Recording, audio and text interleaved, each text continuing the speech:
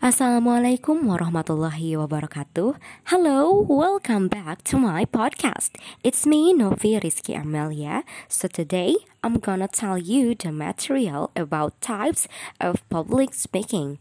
There are three types of public speaking. First is informative speech. Second is persuasive speech. And the third is entertaining speech or speech to entertain. Let me tell you in order. The first is informative speech. Informative speech is a speech to inform or share the information with others to enhance their knowledge so that the speakers should be very knowledgeable about the topic that they will be conveyed in front of the crowd. The purpose of this type is to enhance understanding and provide insight to the audience about the material that he has conveyed. For example, in the class, when the teacher tell you or teach you about the history of Indonesia, for example, or about the plants, planet, and so on, it include that the teacher convey about the knowledge with you. So, there are 6 tips for conveying informative speech. You must be attention. First is analyze the audience. Next, use appropriate language. Next, explain the importance of the topic. Next, express interest in the subject material. Next, show a movement and demonstrate material if necessary. Don't be fixated on the sentence. And the last is be specific. When you are convey the material, get the points, be specific so that there is no double meaning in it. Next, about persuasive speech. Persuasive speech is used when presenters decide to convince their presentation or ideas to their listeners. The purpose of this type is to convincing the audience to accept the speaker's point of view.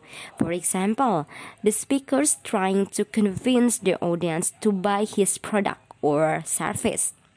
It shows that the speaker offers or invites others to buy or use his product because according to the speaker's views, his product or the service are very good and useful. Next, about speaking to entertain or entertaining speech. The purpose of this type, the entertaining speech, is to captivate the audience's attention and amuse them while delivering the speech. Entertaining speech are delivered in a special occasion, for example, at the wedding, engagement, dinner, party, and so on.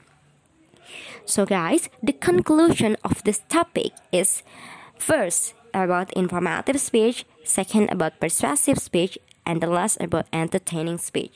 Let me tell you in order. The conclusion about the informative speech is generally talking about people, events, knowledge, place, or things. The purpose is to inform others about something. Second, about persuasive speech. Persuasive speech has a goal of satisfying the listener accepting his point of view. Public speaker will try so hard to persuade or change the audience opinion and accept his views embodied. And the last is entertaining speech. The conclusion is entertaining speech is designed to captivate an audience's attention and amuse them while delivering the speech. Of course, entertaining speech should be communicate a clear message. Okay guys, I think enough that I can say. I'm sorry if there are many mistakes in my sentence. And see you next time. Assalamualaikum warahmatullahi wabarakatuh.